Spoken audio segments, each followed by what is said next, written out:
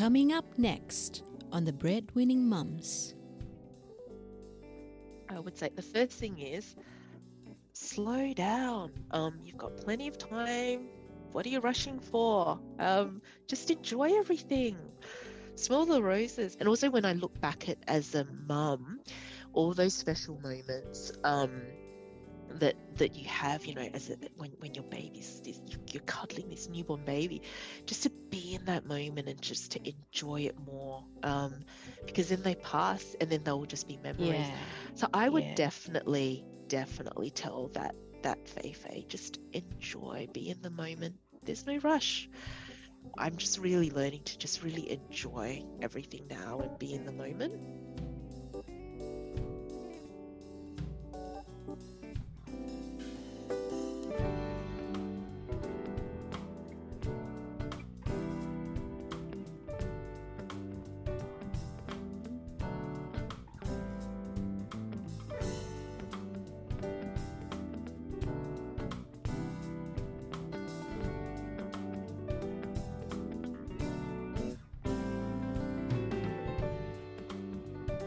Welcome to the show.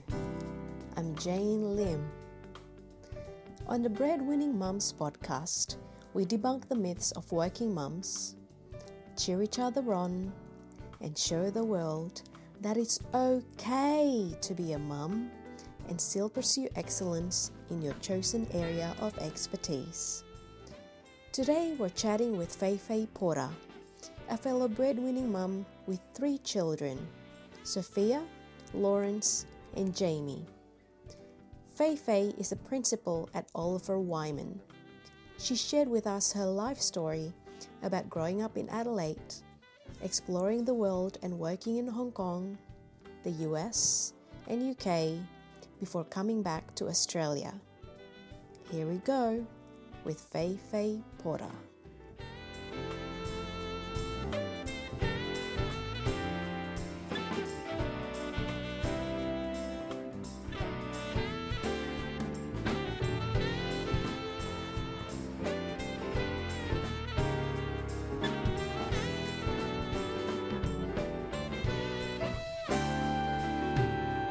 Hello, Fei-Fei. Hi from Hindmarsh Islands. Yeah, thank you so much for taking some time during your precious family holiday. How's the holiday going? Good. I'm finally winding down a little bit, if you can call it that, because I've sort of escaped to Hindmarsh Island in Goolwa, which is sort of a 1-hour drive south of Adelaide. And that's sort of following on from a hectic London trip in the snow.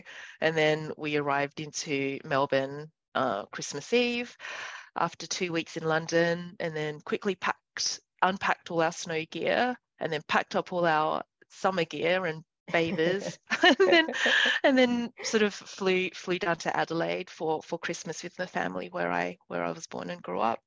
And then now we've escaped down to Hindmarsh Island in Goolwa. And so we're here for a couple of days, and it's a really, really nice place to just really get away from it all. It's such a slower pace compared to London and Melbourne. So it's nice. It is nice. Yeah, that's good. So we first met during the AGSM Career Expo event when you just joined, right? Oliver Wyman? That's right. That is right. How many months ago was that now? I can't, because I've been with Oliver Wyman for a few months. It's been like a whirlwind, really. Yeah. It was in July, I think. July or August this year. Wow. So 6 months, half a year. Gosh, it's just life is just at a fast pace. When you've got the kids and you're juggling, and it's work, travel. Obviously, I'm based in Melbourne, and I'll fly to Sydney quite frequently to meet the clients and give seminars and presentations, and especially the talk I gave at AGSM. But it's all good. It's all very fulfilling. I love it. That's why I do it. Yeah, that's good.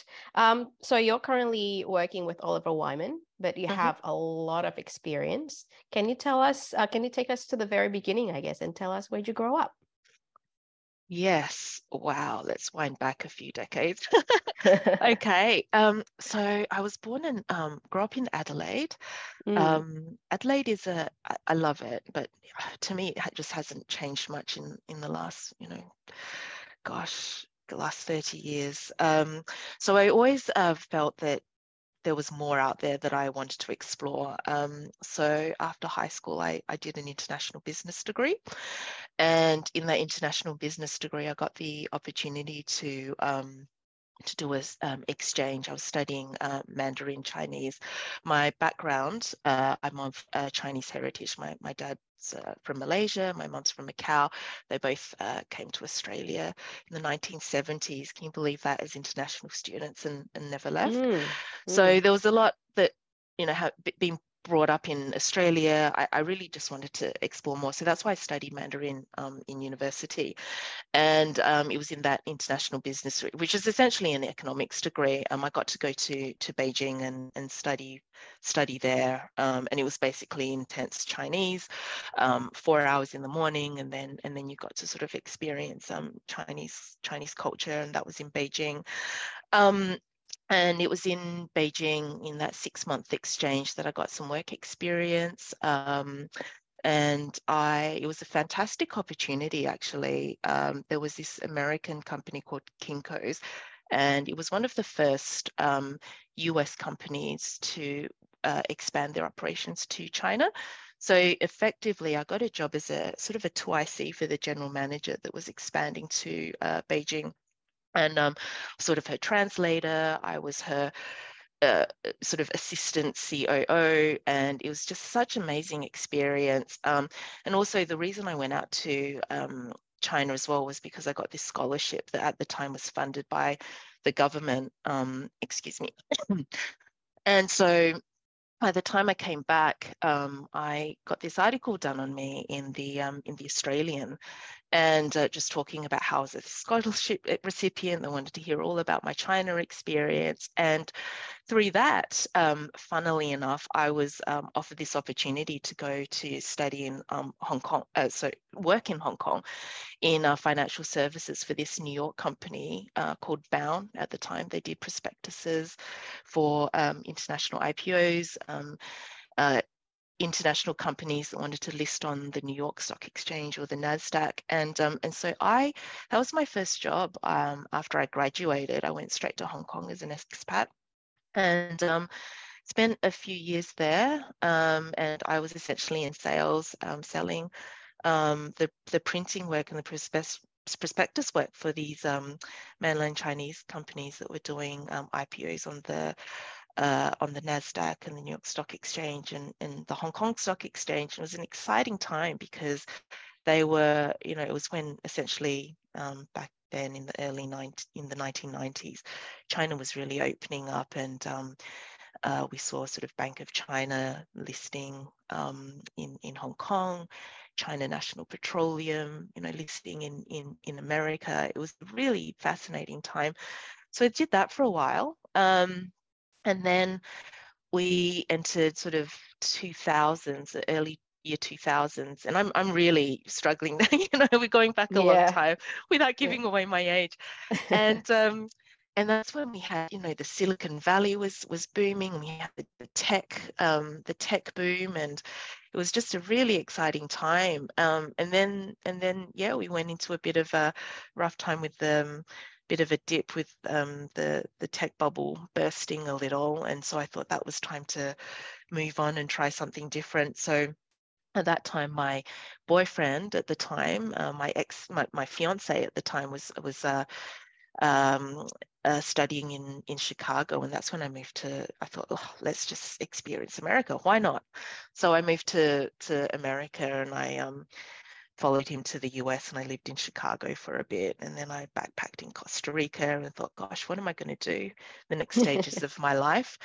And I thought, well, business, finance, let's just do something completely different. Why not? Let's just clear the slate. And I always, any girl's dream was shopping, and I thought, I really like shopping. So what do I do in true Fei-Fei style? I just enrolled myself in literally just on a whim, enrolled myself in the Fashion Institute of Design and Merchandising because shopping and being a buyer would be really exciting. So I graduated with a merchandise marketing degree, and I ended up with just trying it out, and did a few stints in merchandise marketing, worked for Tommy Hilfiger, BCBG, Max Mara for a few months, and then I ended up as a buyer for TJX. So you might have heard of TK Maxx, TJ Maxx. And I was a buyer in apparel for them. And then I ended up buying home goods and what we call dust collectors, because at the time, the housing property boom in the US was really taking off. And I was just tasked with purchasing dust collectors. So, literally filling up 40-foot containers in they had different categories like Zen. So Zen is sort of Buddhas and really sort of Asian artifacts. And so I was literally flying to Vietnam, Thailand, sort of buying all these sorts of artifacts and selling them to 2,000 stores all over the US and filling the containers. And it was just such a exciting, fun time, really fun, just with all the travel. And my husband at the time, where was he? Just trying to remember. He was, he was working in San Francisco, and then he was a banker, and then moved to Hong Kong, and then I kind of just. It was really exciting, but then I just thought, where to next with this? And and I was really enjoying it, but it's also very seasonal. So you'll buy for the autumn season, and it's very forward looking, and then you've got the summer seasons, and I kind of just miss the dynamism of the finance markets. And so it's at that time I thought, where to next? And a friend to me suggested, why don't you do an MBA? It's kind of a good way to segue into business and financial markets, and then you can decide what you want to do, and it's quite broad based, it's quite generalist, and through that experience you'll meet people and you'll sort of get opportunities in the job market to decide what you want to do.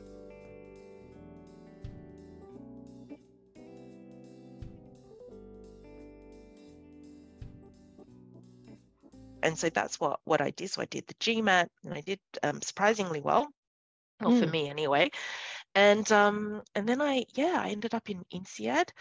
And in hindsight, I realized what a fantastic opportunity that was. So I studied in Singapore, and I was able to spend some time in France. And I did that for a year doing my MBA. And then that's how I got into investment banking in London.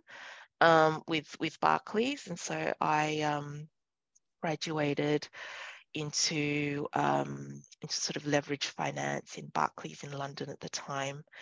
Started in syndicate sales, and then moved into origination, and then I was there for a while.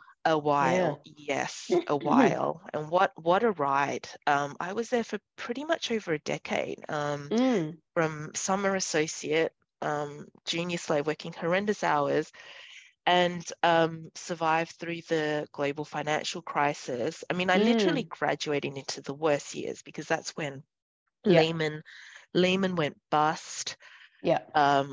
I also spent a bit of time in the Middle East markets, and Dubai went bust, didn't do very well there, and worked through the recovery of all those markets. And that's where I started my family. So had my first child when I was literally associate, being promoted to VP. I really wouldn't recommend that, because the hours were really tough, tough. And I remember being heavily pregnant at 11 p.m. at night, trying to work towards deadlines, and you know what it's like, right? Being pregnant, you don't feel your best, and clients didn't know, because I'd be on the phone and they're speaking to this junior banker, and then subsequently, by the time I had Lawrence is 9 now, no 10. Sorry, he turned 10. Can you believe that? Double digits. And just as I was being promoted to director, so literally working up the corporate ladder in investment banking. And then by the time I had Jamie, when you're working those M&A hours, I was working more in acquisition finance, structured finance at the time, and it was all very transactional based. You're working deal by deal. I just thought, gosh, where to next with three children, a newborn. And I kind of just thought, well, maybe let's decide where to next. So I made the leap, and I didn't go back to Barclays after my maternity leave. Took a few months off to be a mum to three very young children in London at the London pace as well. At the time, a lot of business school alumni, they were, hearing, oh, Fei's not, she's taken time out. Great. Let's see what she thinks of my business idea. And that was a really cool time. And that's how I got into fintech, because a lot of friends were having they were launching ideas. these really Yeah.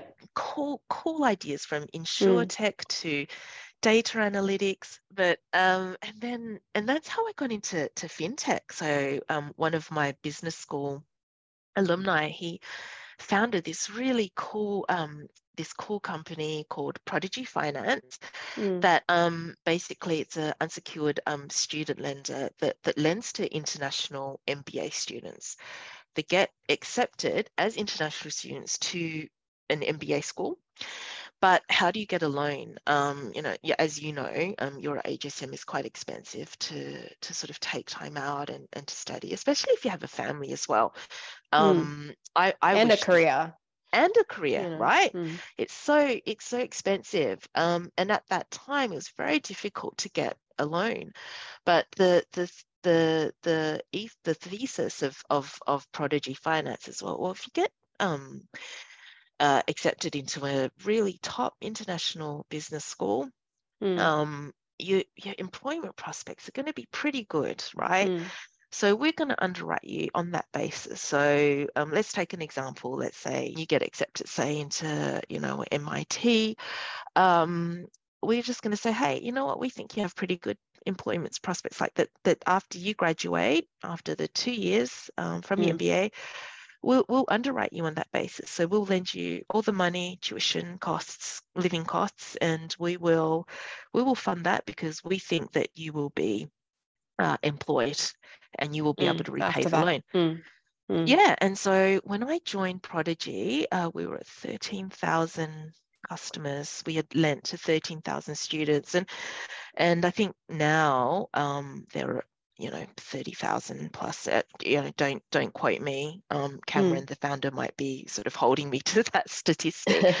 But after you do an MBA, it's quite transformative in terms of the opportunities it opens up, and I think you will be able to attest to that as well. And I'm sure you've got a lot of AGS alumni that can attest to that. And I knew as well, sort of from INSEAD, just all the friends I made, all the bonds I made from that MBA degree. So yeah, I did work for Prodigy for a while, and then after Prodigy, you're a mum of three kids that, with the oldest at that time, she was sort of heading into sort of the junior school, high school age. And I thought, London pace is great, but I had this Australian childhood where I didn't do an exam. It was quite carefree, actually, until I was in high school, and the weather was better. Why don't I let them try that? And so, so 2 years ago, I relocated the whole family back to Australia, to Melbourne, which is where we've been. And that coincided, obviously, with COVID, because we relocated January, 2020. Right, just before the borders closed. Welcome. Yeah. And into Victoria, which is like the worst state. Yes. Yeah. Did you feel like I've made the worst decision in my life? Oh, totally. It wasn't even just me feeling it. I was told. I was literally told by but it's like, why did you guys move to Melbourne? Like, what's wrong? Out of all the states, you could have gone to New South Wales. You could have even gone back to South Australia, which is where all the family are.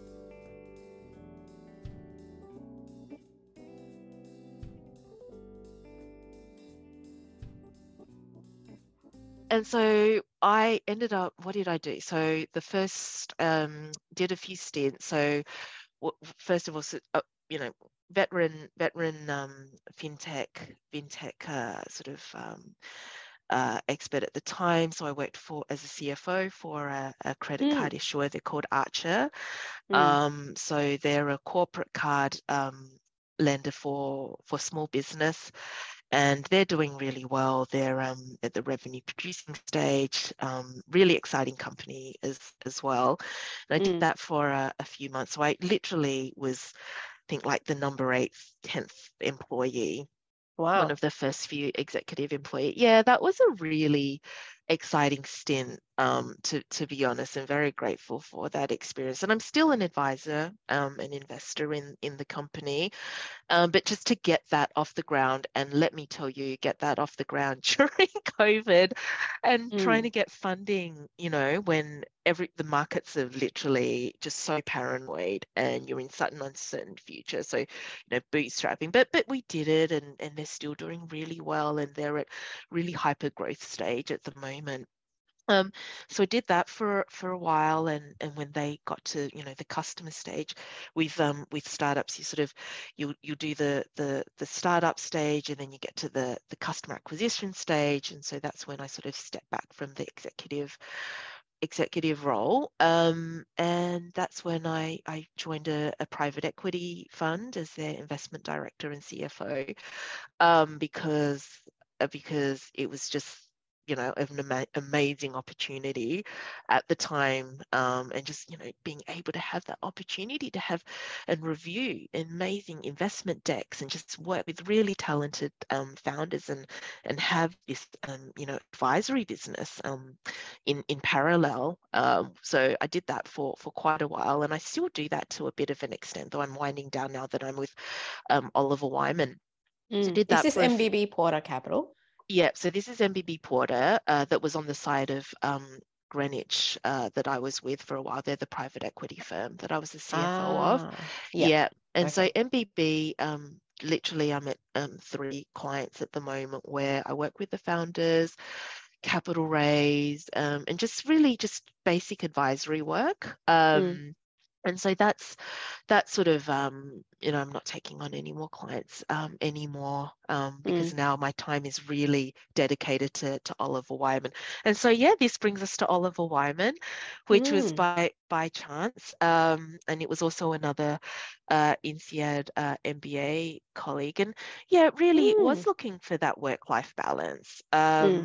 And found working with founders and in that startup world, I think, as anyone can attest to, it can be all time consuming, and it's like a baby, for these founders. Yeah, you are, and if you join them in that journey, you will also get sucked into it, and I'm that type of person. I operate at 1,000 miles an hour, and I share in that passion and that journey. But when you're a mother, and obviously for me, a single mother of 3 young children, it's very important to demarcate your job work life with children. And as I'm learning more and more, not only just demarcating that time to the parental responsibility, but really being present. And my oldest daughter, she's 12 now, and the type of the time that she needs from me, it's not like toilet training, and it's different. It's very different, and you need to be there, and she needs to know that you've listened last week when she was talking about her friend who did a slight thing, in passing. It's very different. Absolutely, it's very different, and you know this, and with all the social media that they're exposed to, I mean, her friends are listening to TikTok. She got an iPhone last year because she had to sort of make her way from school, back home by herself. I got her a driver because I'm working, but she needs to be driven, so she needs to be picked up. But just so I could track her and just so she could have access and call me in an emergency. But then, okay, with an iPhone, hello, welcome to all these opportunities, right? Yeah. So I mean, and we can talk about that. That's a whole other topic. Yeah, but. So with Oliver Wyman, I was looking for a job that could kind of, give me that well, I mean, we're always struggling with the balance, but they suggested management consulting to me, and someone with my background, and so I got introduced to the partner at the time, and as always, and I think you can sort of tell from the journey that I've had with all the different career experiences, I kind of just follow my gut, and I'll speak to people, and it's who I work with as well. I like to work with really talented people that can give me the energy and that I'll learn from. And I really got that from speaking to the various partners that I interviewed with. And it just felt right. Oliver Wyman, 10 years ago, they were just a staff in Australia of 20. And in 5 years, they've grown to 100. They're strong in the financial practice. And obviously, I've got a banking background, and they're strong in risk. But they're really, strong on ESG. They're really strong in transport, infrastructure, and they've got a really strong M&A private equity practice. And so that's where I've joined, sort of in that private capital advisory space, which is where my background is as well. And they have such an emphasis on work-life balance as well, and they have all these amazing programs in place. And you have corporates and large firms that say they do it and they talk about it, but to be honest, I don't feel that they give the support. And I finally with Oliver Wyman, they do really support me. And they knew the story straight up. They knew I was a single mom, three young kids, and they're like, I think we can make this work. And so they constantly will have sort of ways of working, sort of check-ins, and they really check in with their employees, like, how are you doing? How do we improve things? Are things working right now? And it's this constant, conscious dedication to sort of making sure the employees are okay with the family work-life balance. So yeah, I'm really proud to work with them, with a firm like this. They even have sort of flexible working programs. You can do sort of work 10 to 11 month sort of they have these 10 to 11 month years where you can sort of work for 10 months. They have 4 to 5 or work. You can have 9 fortnightly working days. You can have parental leave. So it's really, really cool, and you just work with them, work out a plan. And I think the biggest thing with all of it is that it just doesn't compromise like the work product, the employee, the work quality. Like, I have consultants that work with me, and it just doesn't compromise the quality of work we deliver to the clients. I mean, that commitment, that excellence that we commit to the client is just still there. It's not compromised.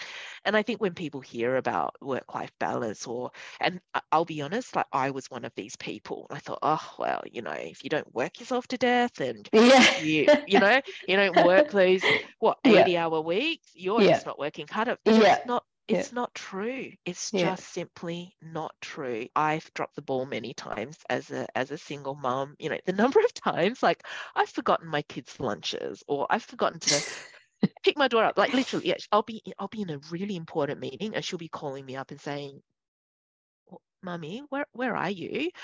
And I'll be like, "Oh, whoops." I'm in Sydney, and there's no way I can get to you. And just solving for that. But hey, like, you solve business case studies. Yeah. We need to solve problems, and these are Yeah. problems you just have to solve, right? Yeah. So, Wow. three different kids, three different schools, no lunch. Three different schools. Wow. Yeah. Well, so the two boys are in the same school, but you've got the ELC and a junior school, so it's a different sort of campus, but close to. But yeah, different. What do you call it? Different administration. Yeah. Teams. But guess what? And then my daughter's in her own it's like her own private girls' school. But guess what? Deliveroo, amazing. Yeah, we can outsource most things now. You can. And I really think of working mums 10 years ago or 20 years ago. I mean, we have tech now, we have the gig economy, things are a lot easier at our fingertips.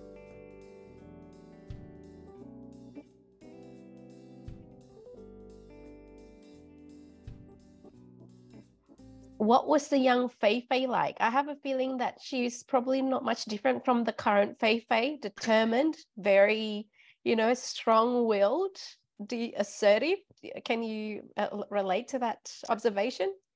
That is so funny. You say that, and it's such an interesting question because I've never self-reflected, and it's only actually now, because your kids will say like, oh, what were you like as a child, mummy? Or hearing, especially now I'm in High Marsh Island. I'm actually at the house of my economics professor that I've kept in contact with. Can you believe it? For more than 30 years. And he'll tell my kids about me as I was a child, and I'm like, really? Oh yeah, you're right. I'm kind of the same. So I was always driven. I wasn't short of confidence. That is very true.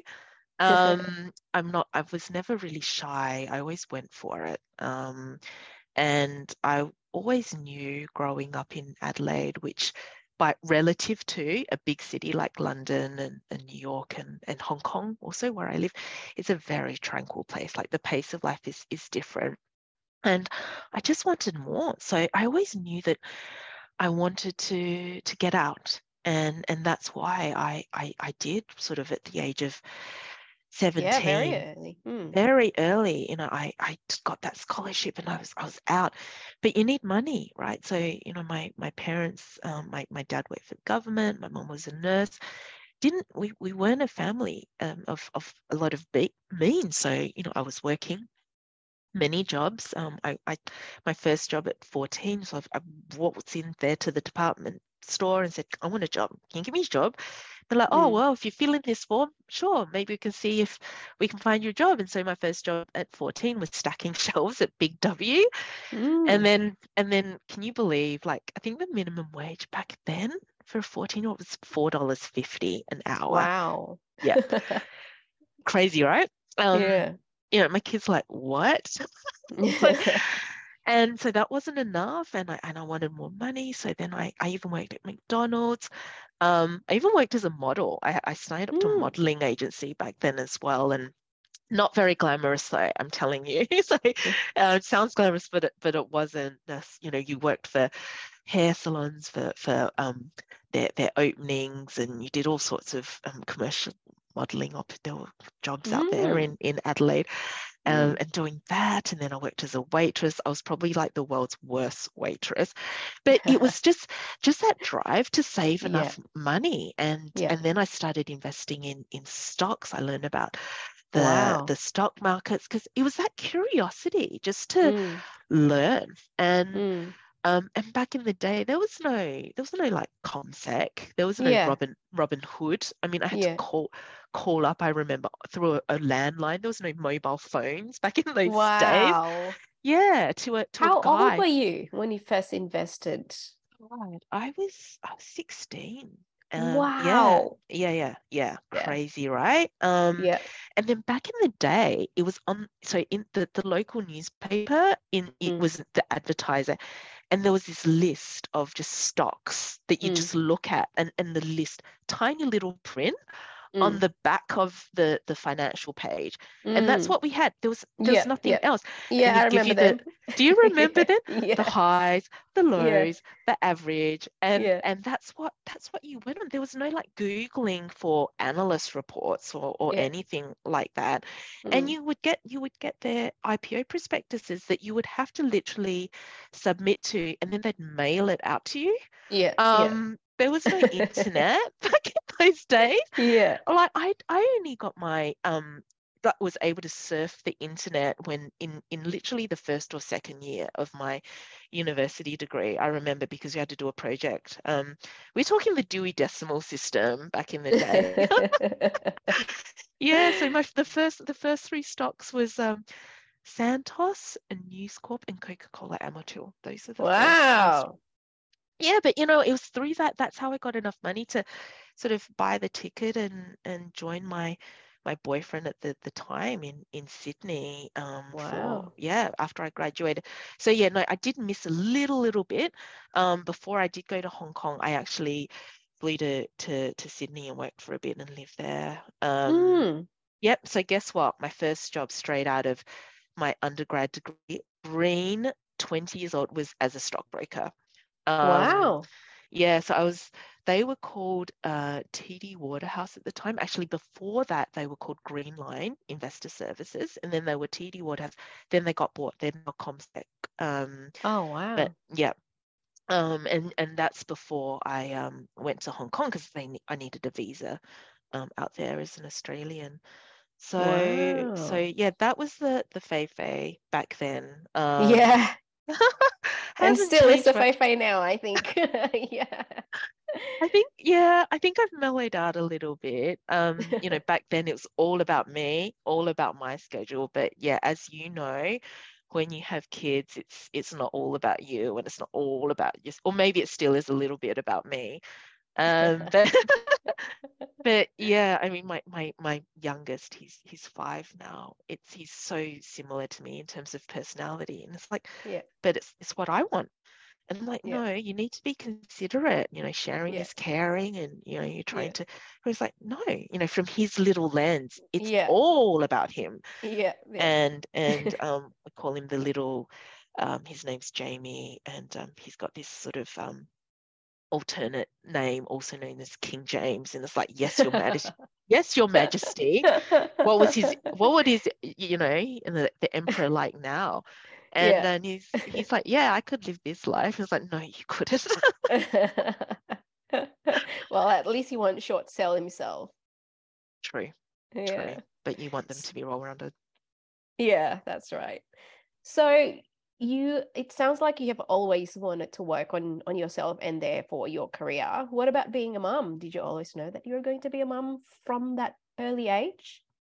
Oh God, yes, absolutely no. No way. No interest in being a mum, no interest in having a family. All about just wanting to work and having a career and learn. Never even really wanted to get married. So obviously I met the father of my children at a very young age, straight out of high school, actually. And we were both very simple. Like, we were both really ambitious. We both knew that there was a world out there. And so we never really talked about kids or anything. And I always just thought, marriage, like, what's the point? And I'm also a very impatient person, and I still am. And look, being a mum really teaches you about patience. And I will say that's like my biggest weakness. I've just always been so impatient. Everything needs to have been done yesterday. Yeah. Yeah, right. So if I knew what it was really like, being like a mum in my 20s, God.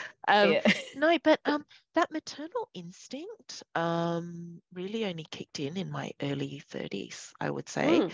And it was really weird. It was like this sudden switch that went on. And so, I have friends that just know, or consultants or young people that I mentor that just want to have a family. They want to have they want to be a parent so early on. I I Mm. never had that. And but what's interesting is that being a parent just really the switch went off when I knew I wanted to be a mother. And I don't know if it was that biological clock or whatever. And also even being married, for me, I was like, oh, it's good enough. I had this long life partner, and we did just live together for the longest time. We didn't even think of having, the marriage and everything, because it was Mm. all about that long life journey and working together. I mean, we had this amazing journey of working and living in 6 different cities before we even Mm. had children. So, the father of my children, he also went through this amazing, career as well, Mm. from Australia as well. We were both from Adelaide to Asia to the US, and then to France, and then we were in London together building our family. But yeah, so never ever wanted to Mm. dream of being a mum like most people do. But Mm. obviously now I wouldn't change a thing. Mm. My kids are my everything. Mm. And yeah, I think everyone sort of decides that they want to be a mum. Actually, some people don't even, it's really by accident. It's like, whoops, I'm Yeah. pregnant. Yeah. Where to from here? Yeah. And then just deal with it for the rest of your life. Yes, So, yes. so was it a hard conversation when you found when that biological clock or when that instinct kicked in? Was it a hard discussion to have with your partner at the time? Was he on board straight away, or did it take a while? Yeah, no, he didn't need any convincing either. I guess I wanted a family, and I guess he wanted a family. Funnily enough, we had a lot of peers, sort of Mm. from my MBA cohort as well, that were just in similar life stages. And I think maybe it was just in our little circle, Mm. of friends that I have friends that were in investment banking, and we all kind of graduated at the same time. We Mm. all had children and decided to start the family at really similar times. It's quite interesting. And Mm. it was both the mum and the sort of the wife and the husbands, and we all, and funnily enough, like, I have my children have friends that are literally in that same year as well. So I have Mm. MBA alumni, like long life Yeah. friends. Our kids are all the same age, Yep. literally. Yep. And then even in my NCT, I think, is there a Australian equivalent, like the mothers group? Yes. Yeah, so in my mother's group equivalent, we call it the NCT, sort of, what was it to stand for? National Childbirth Trust or something like that. Mm. Um, I was doing it with my MBA alumni. Oh, that's so Yeah, good. some, yeah, out of Yeah. the 7, there'd be one or Yeah. two. And yeah, we're all the same age. So Mm. anyway, so at that time, we were sort of associates. And look, it wasn't easy, right? When Mm. you're sort of building out your, especially in investment banking, it's a very demanding Mm. industry. Mm. Having kids, I think it doesn't get as hard as that, really. Although, there's a lot of entrepreneurial mums out there now, starting their Mm. businesses as they're pregnant, and or Mm. or maybe even working in private equity as well. That is also a very demanding area, and there are a lot of other industries. Mm. Even in the medical profession, my sister is a doctor. I mean, that's really Mm. hard as well. So, Mm. I think we've all got our challenges. But yeah, he Mm. was the father of my kids was very supportive.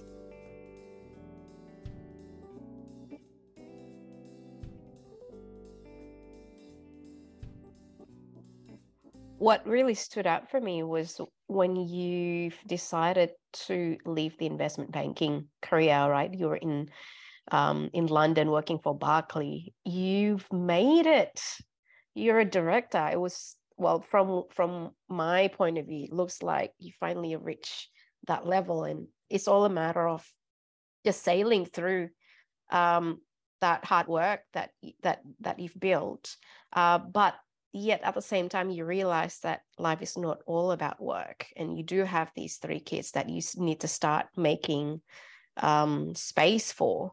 Was that a hard transition? How long did it take you to reach that point? Yes, that's a really good question. So leaving banking was difficult because I think there's it's your life, right? Like you derive a sense of identity from that. I mean, For sure. right, for sure. And so suddenly when you suddenly leave it, and I think I'm not the only one. I think a lot of people will, even not for kids, like when you leave a profession like that, where it's literally consumed your life. I mean, we're talking long hours. Your identity is derived from banking. And even back then, like, you know, when you met someone, you'd be like, yep. You know, people give you the title. I don't do that anymore, but they'll just give you the title of the bank or whatever. That's how they derive their sense of identity. So building that back again after I left was quite a challenging experience, and something I think I went through back then. And then obviously embracing, really for the first time, being a mother, because there was no other, I couldn't say, and I did take a few months out, just nothing else, no job, just I am a mum first and foremost, and just getting used to, like, who are you? What are your hobbies? Like, I remember even thinking, God, you know, wow, I could do anything I wanted. And I'd never learnt tennis, for instance. So I remember picking up tennis, you know, stuff like that. Like, really, you're building yourself out from the ground. And so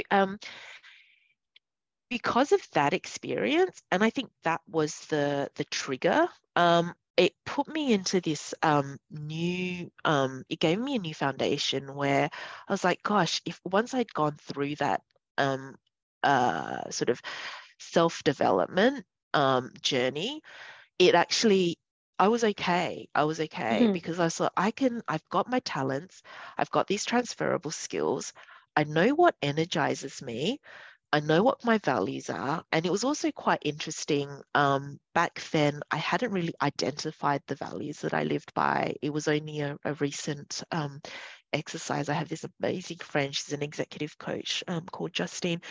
And she's like, Faye, you need to, what are your values? I'm like, what do you mean? She goes, well, they're the principles you live by every day in, day out. It's how you make your job decisions, etc. She's like, do this exercise. And so it was like sort of a few weeks where I had all these values, I whittled them down. I looked back on my life to say, when was I happiest? When was I most satisfied? When was I really not happy? When was I the most depressed? And you look at these moments and take these moments of self-reflection, and you sort of identify, you know, what is it that energizes you, and that and when you identify those values, that's how you live your life, that's how you choose the job that you want. And for me, it was freedom, excellence. I need to achieve excellence. I live by standards of excellence. I deliver excellence for my clients. I commit to excellence. I have high standards. And if I anything below that, I'm really unhappy. And so I strive for that. I aim for that.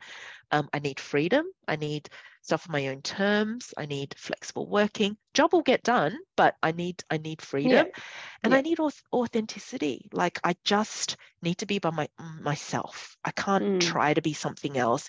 And I live by those values. And so once I had that, it was okay. And so organically, I kind of had that consciousness. So that's why I've kind of been able to go through, I guess, all the different reiterations of finding that next thing, because I've kind of got that to ground me.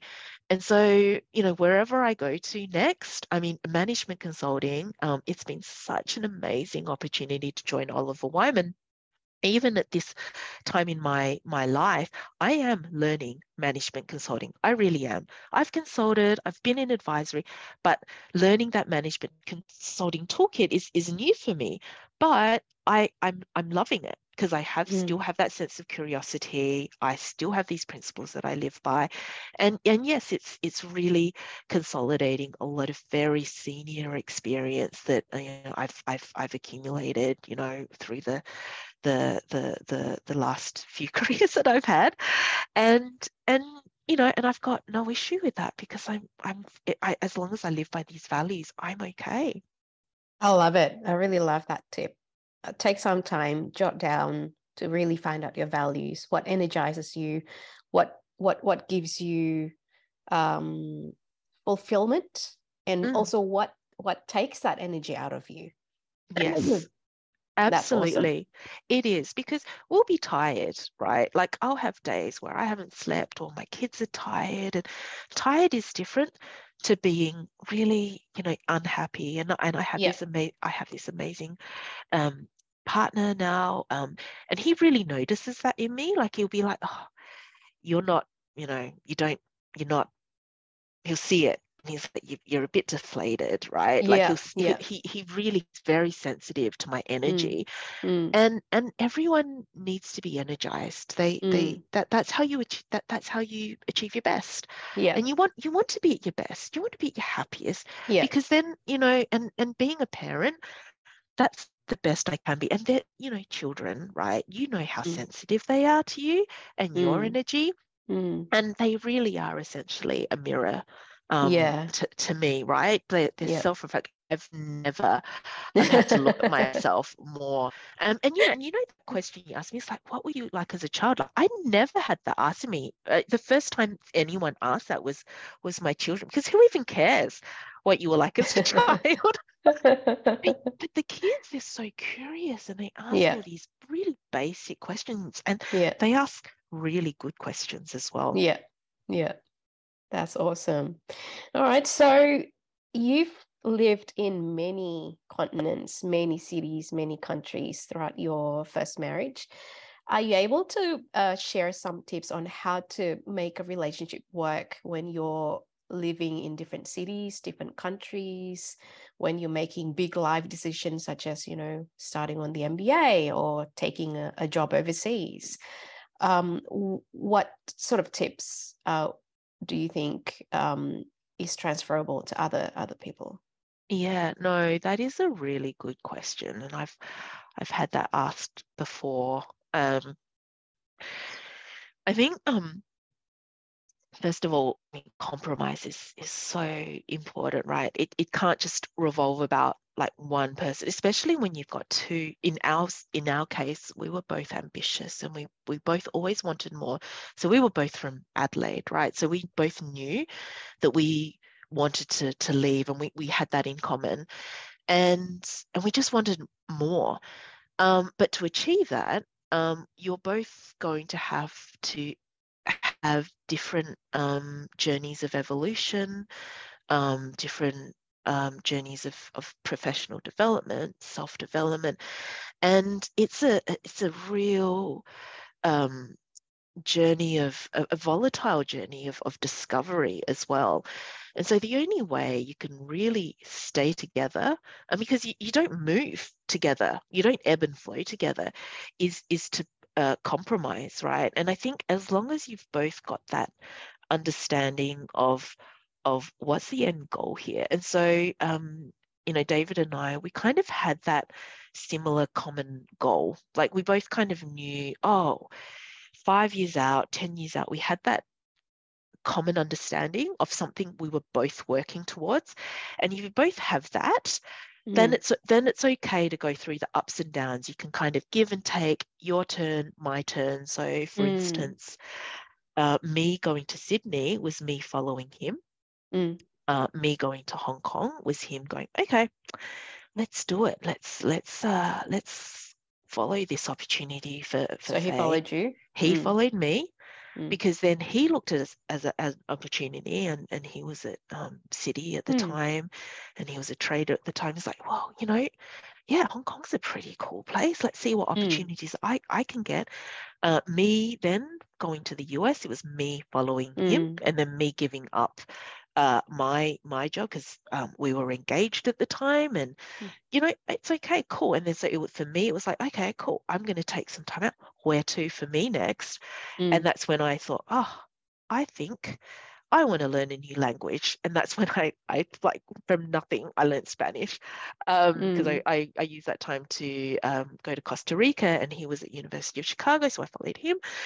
And then that's when I enrolled myself in the Fashion Institute of Design and Merchandising. And then it was like, well, where to for me next? And so he was then actually in San Francisco, and then he moved to Hong Kong. And that's also why INSEAD came into it, because INSEAD has this Singapore campus. And so at least we were in the same time zone and we could still keep meeting each other, but still I could pursue something. And yeah, you'll consider them, but it's compromise, right? I mean, if he wasn't in the picture, I'd be like, okay, world is my oyster. Maybe Africa, maybe, Harvard or something. But no, it was very, you have all your options, and sometimes it's easier because sometimes too many options and having the world is too confusing. So yeah, it's making, careful decisions, but having that long-term goal, that beacon, and that beacon doesn't always have to happen, because we never said, yes, we're going to have 3 kids together in London and we're going to work towards that. You kind of, a lot of stuff you do stumble into it, but it works because you have that you have that kind of end goal in place. And we were both Australian, and so we both sort of had that end goal in place as well. It's like, yeah, I think it would be a good idea to sort of expose the kids to an Australian childhood, and that's why we're both co-parenting our kids in Australia now. Wow. Okay, so that's the decision that you both made as co-parents. That's awesome. Yes. Yeah, that's right.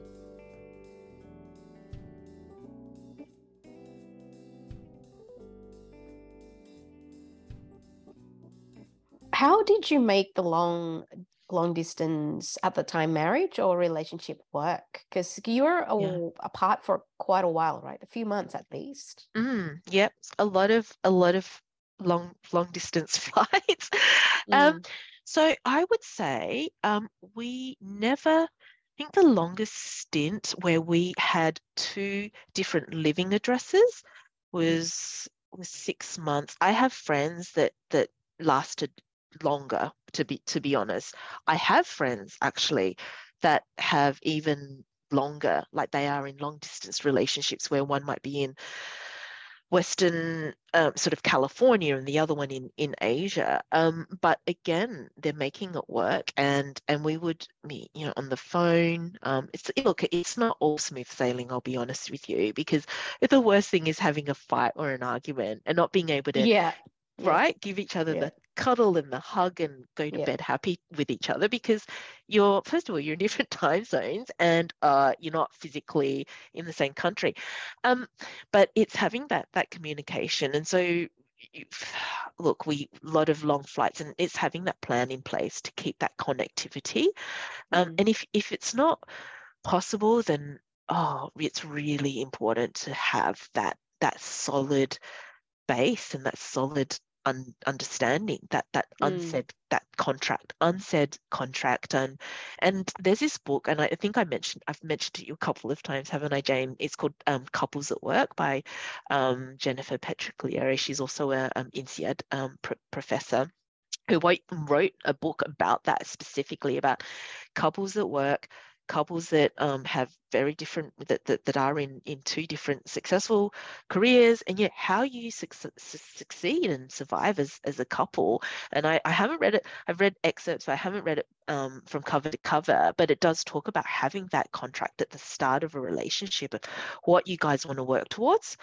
And if you have that common understanding, you'll be able to go through the ups and downs together. And so even if it means that you are sort of in separate countries for a while, you'll be together eventually, because that's what you both want and what you're working towards. But you both understand that to be fulfilled and to be deeply satisfied, at that professional level, you need to do what you need to do. Otherwise, you won't be happy together. And then you'll split up. And because if you're not happy, you can't stay together. And I think that's probably how we made it work. So I think your relationship changed not only as your career progressed, but we change over time. We're not the same person as we were 10 years ago or even last year. And I think so that agreement to keep working towards a certain something that you want to do, I think it's probably something that you need to do every year, right? Because things change all the time. Yes, absolutely. Things change. Probably different cycles for some people. I mean, I've had many different careers. Some people are lucky. And they find that job that they are genuinely happy. I have a lot of Oliver Wyman colleagues actually that have literally been with Oliver Wyman for 20 years and they're happy. And yeah, and so maybe their self-development, I mean, and they are deeply satisfied and happy. And their development may not be every year, but they're still learning and they're still curious, and maybe in a different sort of a time cycle to other people. But you're right, it's that cyclicality is there, and for people like you and I, maybe it's every year. Yeah. Okay. So with a couple who are both in very demanding jobs, obviously this would reverberate even more, right? What tips do you think both high power couples can implement in their relationship in order to make the dynamic of their relationship a little bit easier to handle? Yeah. I think communication is really important. And we've talked about the deep understanding of like what it is, right, that makes you tick.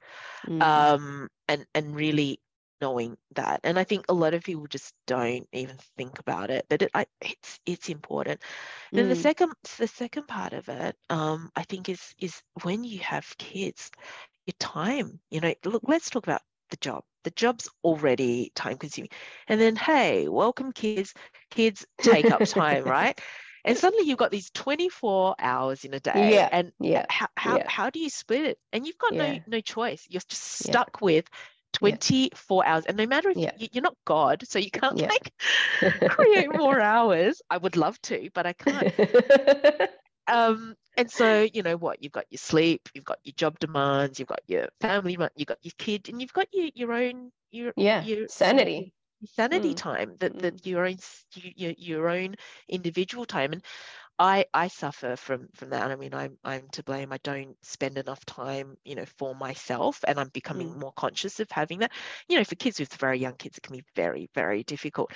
But it's really working out that split and having that understanding of demarcating the time, how you split that time. And look, the reality is, when you are two couples in a demanding job, some are in a situation where it's just one person having the job and then the other person, and so they can split that time in a different way. But when you're two working in demanding jobs, there's less time to split for the family and kids.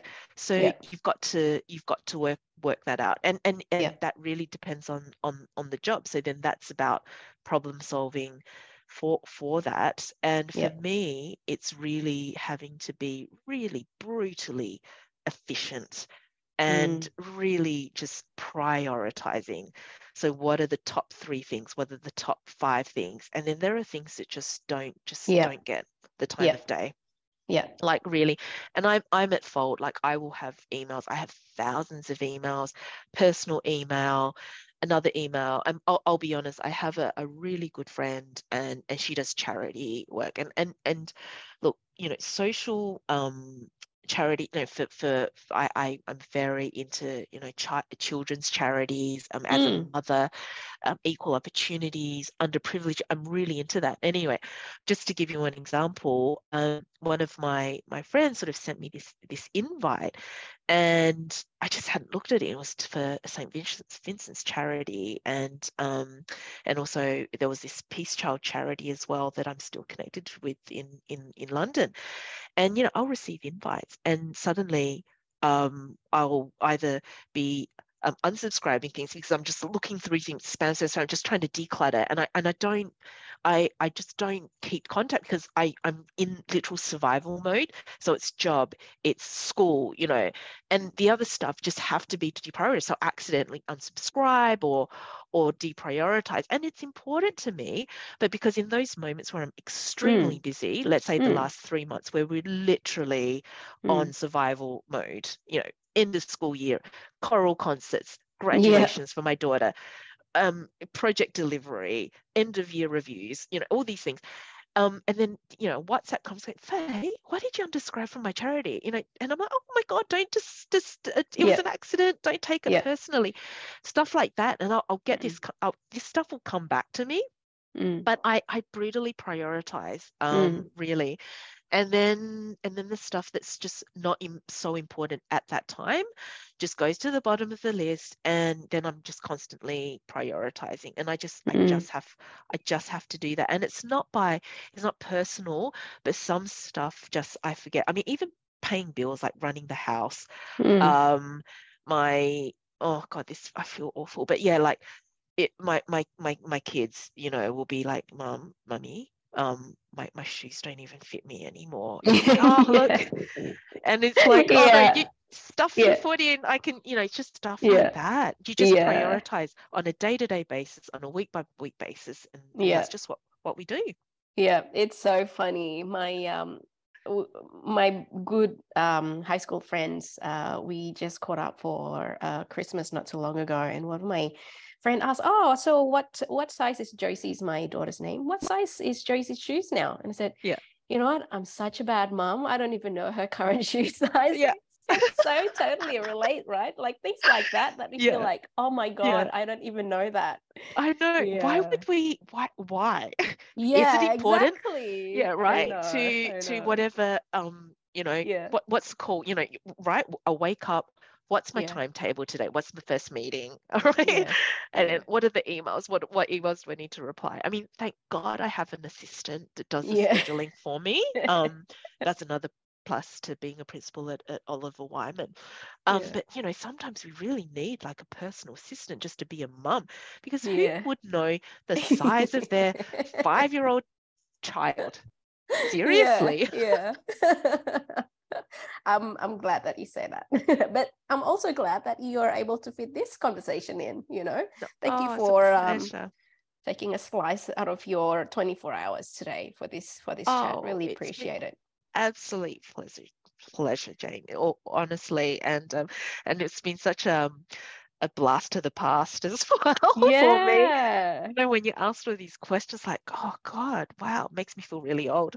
But I'm young at heart. I'm so young at heart, and hopefully, we'll, the journey's not over. Yeah, you don't look a day past 35, so. Oh, thank you.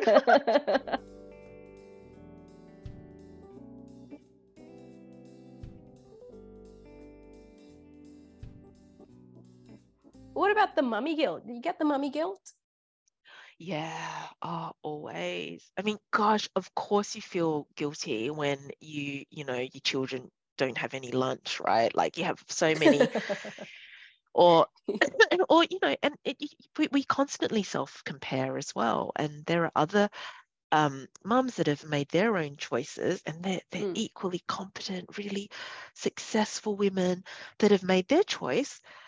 Because according to their values of what they want, and they're there for their kids more, and then I've made my choice, and you constantly realize like, oh, I could be, if I'd made that choice, I'd be there for my kid more.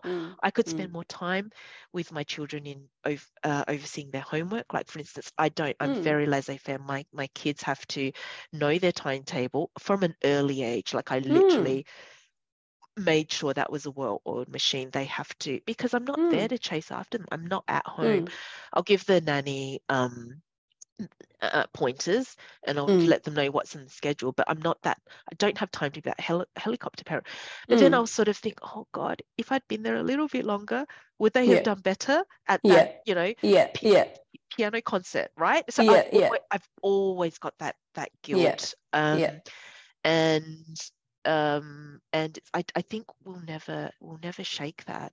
And even when I spent time, but what was funny was even when I took time out during my maternity leaves, I took three big stints of maternity leave, for the breastfeeding and having the newborns. The mummy guilt was still there. It just never went. And when then you were still with them, yep. What were you feeling guilty about? Because then you're like, oh, I'm not doing this well enough, or I could be doing this better. And then you're dividing it between the kids as well. And and then right. Oh well. Then that other mum's like cooking organic baby food, puree. And here I am just buying this. That mum has breastfed her baby till whenever, and I'm 5 years old. Right? Yeah, right. 5 years old. No mum is ever going to be. My daughter's 12, and I'm still.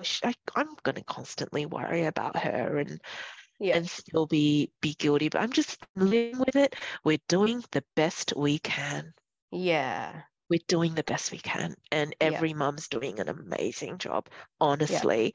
And I go to bed at night. My kids know I love them deeply, and that is like, oh, mummy, like they just know every time I drop the ball. I've dropped the ball so many times. I mean, even the time when oh my God, I feel so awful.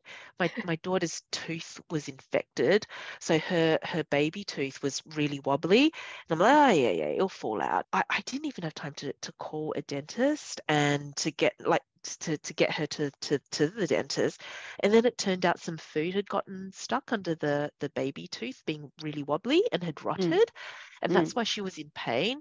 And literally, but she's really tough. She's like me. We have a very high tolerance for pain, and she was just sucking it up. And I was giving her Panadol for 2 nights just to get her through it. And then finally I was like, oh, no. This is bad. And then when she started getting the fever, and then she had a tooth extraction for 2 days. She had been going through the pain, but any normal mum would have just booked that dentist appointment and gotten her to a dentist ASAP.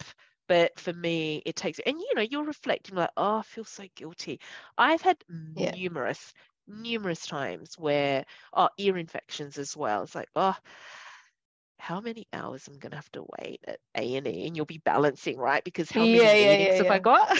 Yeah. You're trying to get, and then in hindsight, like, oh, should have gotten him that care at that point in time, because that Nurofen administration over the fever's not going down. Okay, it's bad now, and you feel guilt, but we all just have to make the best decision we can with the information we've got. Yeah, exactly. Like that's part of being a parent, is that you're learning while you're doing it. And by the time you think you know how to do it, they're changed. So you need to adapt your way again. Oh, yes, absolutely. They change again. And then you're changing. Yeah. Oh, it's hard to keep up. Yeah. But as you said, we're all doing our best. And that's got to be enough, right? Absolutely. We are doing our best, and that's the best we can do. And otherwise it's out of your control. So it's a waste of energy trying to control stuff that you can't control. And I've learned that. I've learned to just go with the flow a lot more, and not be so high strung.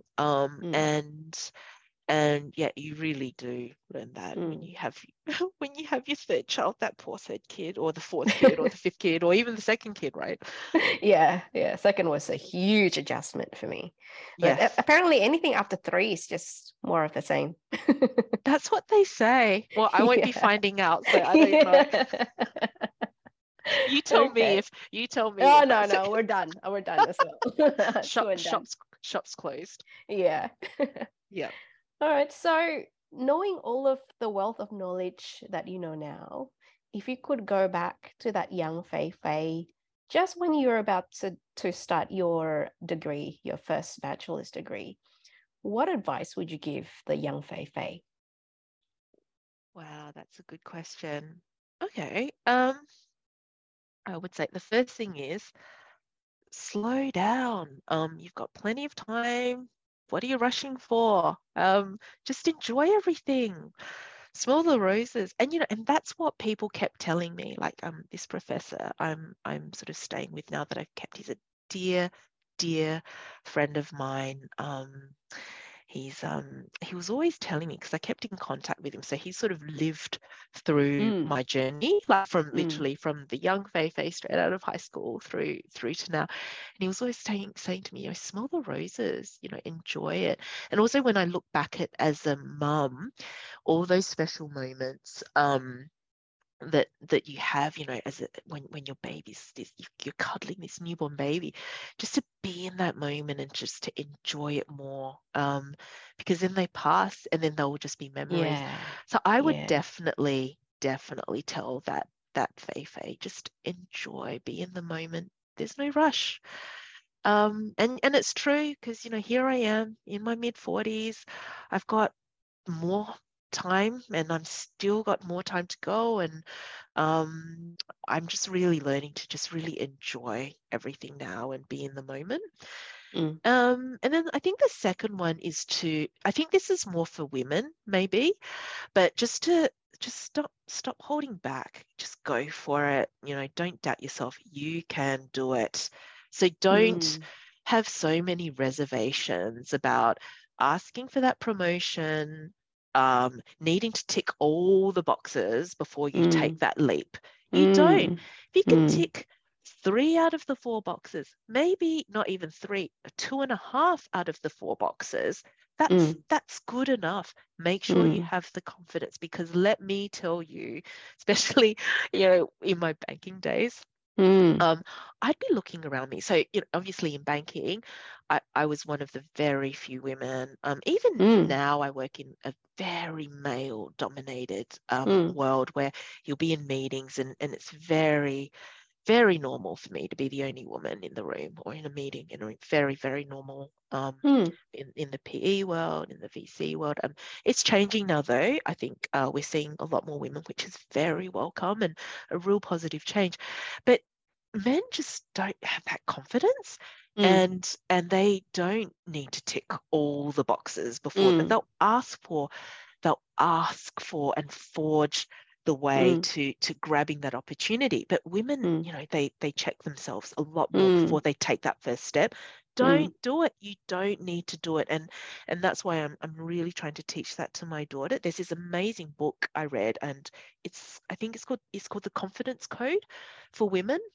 And it really talks about that as well. And just how women, as they operate, our brains are the same, but we spend a bit more time in the amygdala part, which is the paranoia part, where we're just trying to make sure everything's okay. It's the protective part. That's why we're more nurturing as parents, because you spend a bit more time in that brain. But no, you don't have to.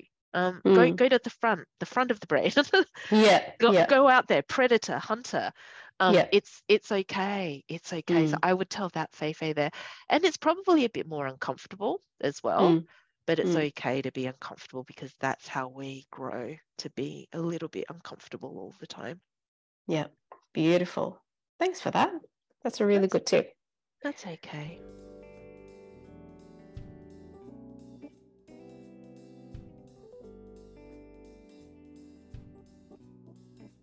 And the last question is, what's your alpha mom song? Oh, right. Yes, the alpha mum song. So when I have the deadlines looming, where I don't feel well, where, how do I keep myself going, right, in the downtime? Correct. Yes. I actually don't have any songs. I'm the type of person, because songs to me, I find it very distracting, and I know it's very different. Sorry, excuse me. I actually do have friends that have songs that keep them going.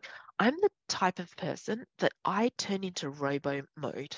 I Yeah. turn on autopilot and Yeah. I just put my help down and I steamroll ahead. Yeah. It's like that with my running as well. Like people like to listen to podcasts and they listen to Audible and they're like, yeah, Faye, you can. And I'm like, no.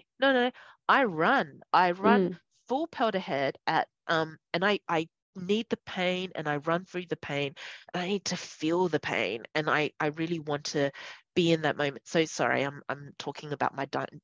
It's not exactly the same as my physical training, but what happens, what I'm trying to sort of say is that when I'm in my tough times, when I'm feeling really stretched, I actually but my default is I go into to autopilot on like robo mode and I get a little desensitized because I just want to power through and I sort of say, okay, let me get through this. That's the goal. And I become, I guess, is it a bad way or a good way? But less emotional. And so I power through it that way because sometimes I feel that if I get emotional, which is what females tend to do, sometimes You lose control. I lose control. It's a bit distracting and I lose focus. So I turn on the focus and that's how I get through it. So I don't have an alpha mum song. I turn on my let's get focused song, but it's more sort of serious. But do you find like you need silence at that time? Yeah, it's all about concentrating. So when I think about like my most testing times, for instance, it's about, when investment banking, right? You're trying to get the deal done and a lot is at stake, a lot of money, the bank's underwritten a lot of risk, for instance, the market risk, etc. So timing's an issue. You've got all these stakeholders you're trying to get across the line, you're trying to sign the deal, you're trying to negotiate. It's focus. It's like, okay, that's where we need to get to. How do I coerce everyone, get everyone on the same page? How do we all get that consensus and steer that massive ship and get all the ducks in a row so that we can finalize and conclude, we have to do that by tomorrow or yesterday. The deadline's always ASAP. So that's what gets us through. But some people do have that alpha song. Like I've got this friend, my friend Justine, amazing woman, the executive coach I was talking about, and she sings when she's like in a testing time. So she'll sing Edelweiss, right? She's like apparently, wow, yeah. I hope she doesn't most mellow. most mellow because it calms you down. Edelweiss, like when the kids are testing her, everyone's testing her. She'll just sing that song, brings her back down. And I'm like, that's a good idea. Doesn't quite work for me because I need to keep that pace. But it's whatever works. So I think that's a really good one, actually. That's a really good one, I'm sure. Do other mums have songs as well? Is that common? Yeah, some have songs. What I found really interesting was I was chatting with this founder from that I met from Berkeley, California. She puts on a binaural beats when she needs to focus. She just puts on this, and it's specific, like a specific frequency targets certain part of your brain. So she has one for when she needs to just focus and work. There's another one for creativity. So and I loved it. Ever since she mentioned that, I am like, I'm going to check out this binaural beats and the amount of focus, because I usually need silence when I'm focusing on something, but that binaural beats just acts as a, I guess, white noise, but also a certain frequency that targets your brain. I was in the zone. So I'll share it with you. Yes, Binaural please. beats. Yes, please. I will try anything. Yeah. Right. Yeah. No, that sounds really interesting. Yeah, maybe I'll try that. Definitely. Yeah. Okay. Well, thank you so much for making the time today. I really appreciate you taking a sliver of time during your holiday with family. I hope you have a great New Year and New Year's next year, and hopefully we'll get to keep in touch. Absolutely. Definitely. We'll keep in touch. And yes, Happy New Year. Thank you. See you then. See you. Bye.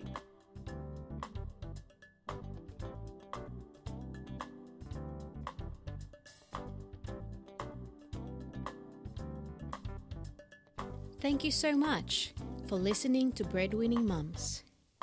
Please subscribe and leave us some feedback so we can continue to make the show better for you. If you know a fellow breadwinning mum, please share the show so we can cheer each other on. Until next time.